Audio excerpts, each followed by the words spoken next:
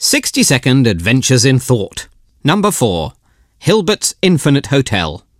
A grand hotel with an infinite number of rooms, and an infinite number of guests in those rooms.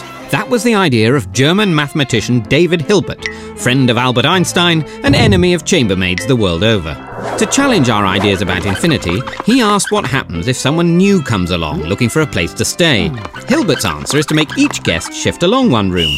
The guest in room 1 moves to room 2 and so on. So the new guest would have a space in room 1, and the guest book would have an infinite number of complaints.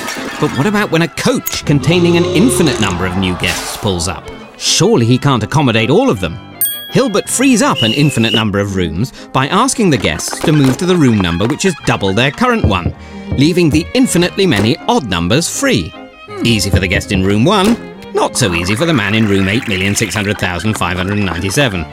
Hilbert's paradox has fascinated mathematicians, physicists and philosophers, even theologians. And they all agree you should get down early for breakfast.